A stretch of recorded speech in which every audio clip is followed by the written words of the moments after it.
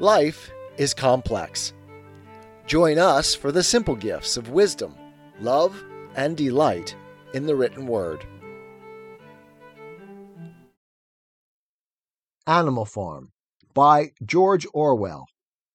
Chapter 7, Part 2. 4 days later, in the late afternoon, Napoleon ordered all the animals to assemble in the yard. When they were all gathered together, Napoleon emerged from the farmhouse, wearing both his medals, for he had recently awarded himself Animal Hero First Class and Animal Hero Second Class, with his 9 huge dogs frisking round him and uttering growls that sent shivers down all the animals' spines. They all cowered silently in their places, seeming to know in advance that some terrible thing was about to happen. Napoleon stood sternly surveying his audience. Then he uttered a high-pitched whimper. Immediately the dogs bounded forward, seized 4 of the pigs by the ear, and dragged them, squealing with pain and terror, to Napoleon's feet. The pigs' ears were bleeding. The dogs had tasted blood, and for a few moments they appeared to go quite mad. To the amazement of everybody, 3 of them flung themselves upon Boxer. Boxer saw them coming and put out his great hoof, caught a dog in midair, and pinned him to the ground. The dog shrieked for mercy, and the other 2 fled with their tails between their legs. Boxer looked at Napoleon to know whether he should crush the dog to death or let it go. Napoleon appeared to change countenance, and sharply ordered Boxer to let the dog go, whereat Boxer lifted his hoof, and the dog slunk away, bruised and howling. Presently the tumult died down. The 4 pigs waited, trembling, with guilt written on every line of their countenances. Napoleon now called upon them to confess their crimes.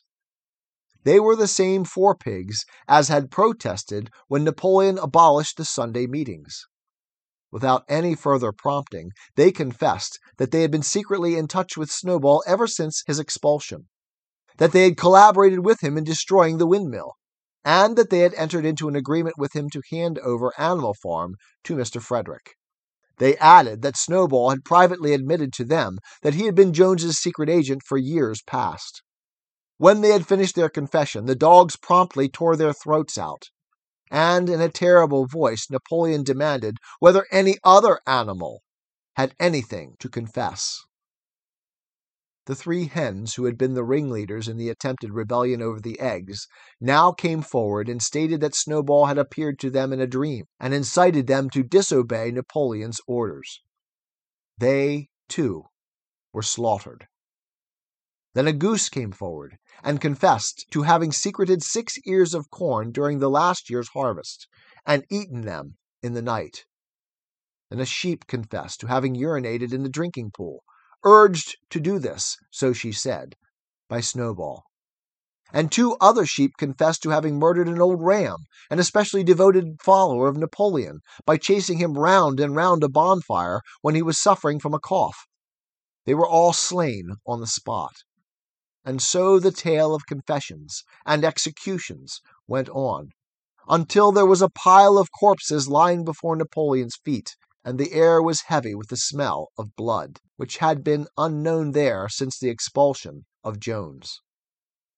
When it was all over, the remaining animals, except for the pigs and dogs, crept away in a body. They were shaken and miserable. They did not know which was more shocking, the treachery of the animals who had leagued themselves with Snowball, or the cruel retribution they had just witnessed. In the old days there had often been scenes of bloodshed equally terrible, but it seemed to all of them that it was far worse now that it was happening among themselves. Since Jones had left the farm, until today, no animal had killed another animal. Not even a rat had been killed. They had made their way onto the little knoll where the half-finished windmill stood, and with one accord they all lay down as though huddling together for warmth. Clover, Muriel, Benjamin, the cows, the sheep, and a whole flock of geese and hens. Every one, indeed, except the cat, who had suddenly disappeared just before Napoleon ordered the animals to assemble. For some time nobody spoke. Only Boxer remained on his feet. He fidgeted to and fro, swishing his long black tail against his sides and occasionally uttering a little whinny of surprise. Finally he said, "I do not understand it. I would not have believed that such things could happen on our farm. It must be due to some fault in ourselves. The solution, as I see it, is to work harder. From now onwards I shall get up a full hour earlier in the mornings." And he moved off at his lumbering trot and made for the quarry. Having got there, he collected 2 successive loads of stone and dragged them down to the windmill before retiring for the night. The animals huddled about Clover, not speaking. The knoll where they were lying gave them a wide prospect across the countryside. Most of Animal Farm was within their view. The long pasture stretching down to the main road, the hayfield, the spinney, the drinking pool, the plowed fields where the young wheat was thick and green, and the red roofs of the farm buildings with the smoke curling from the chimneys. It was a clear spring evening. The grass and the bursting hedges were gilded by the level rays of the sun. Never had the farm, and with a kind of surprise they remembered that it was their own farm, every inch of it their own property, appeared to the animals so desirable a place. As Clover looked down the hillside, her eyes filled with tears. If she could have spoken her thoughts, it would have been to say that this was not what they had aimed at when they had set themselves years ago to work for the overthrow of the human race. These scenes of terror and slaughter were not what they had looked forward to on that night when old Major first stirred them to rebellion. If she herself had had any picture of the future, it had been of a society of animals set free from hunger and the whip, all equal, each working according to his capacity, the strong protecting the weak, as she had protected the lost brood of ducklings with her foreleg on the night of Major's speech. Instead, she did not know why, they had come to a time when no one dared speak his mind, when fierce, growling dogs roamed everywhere, and when you had to watch your comrades torn to pieces after confessing to shocking crimes.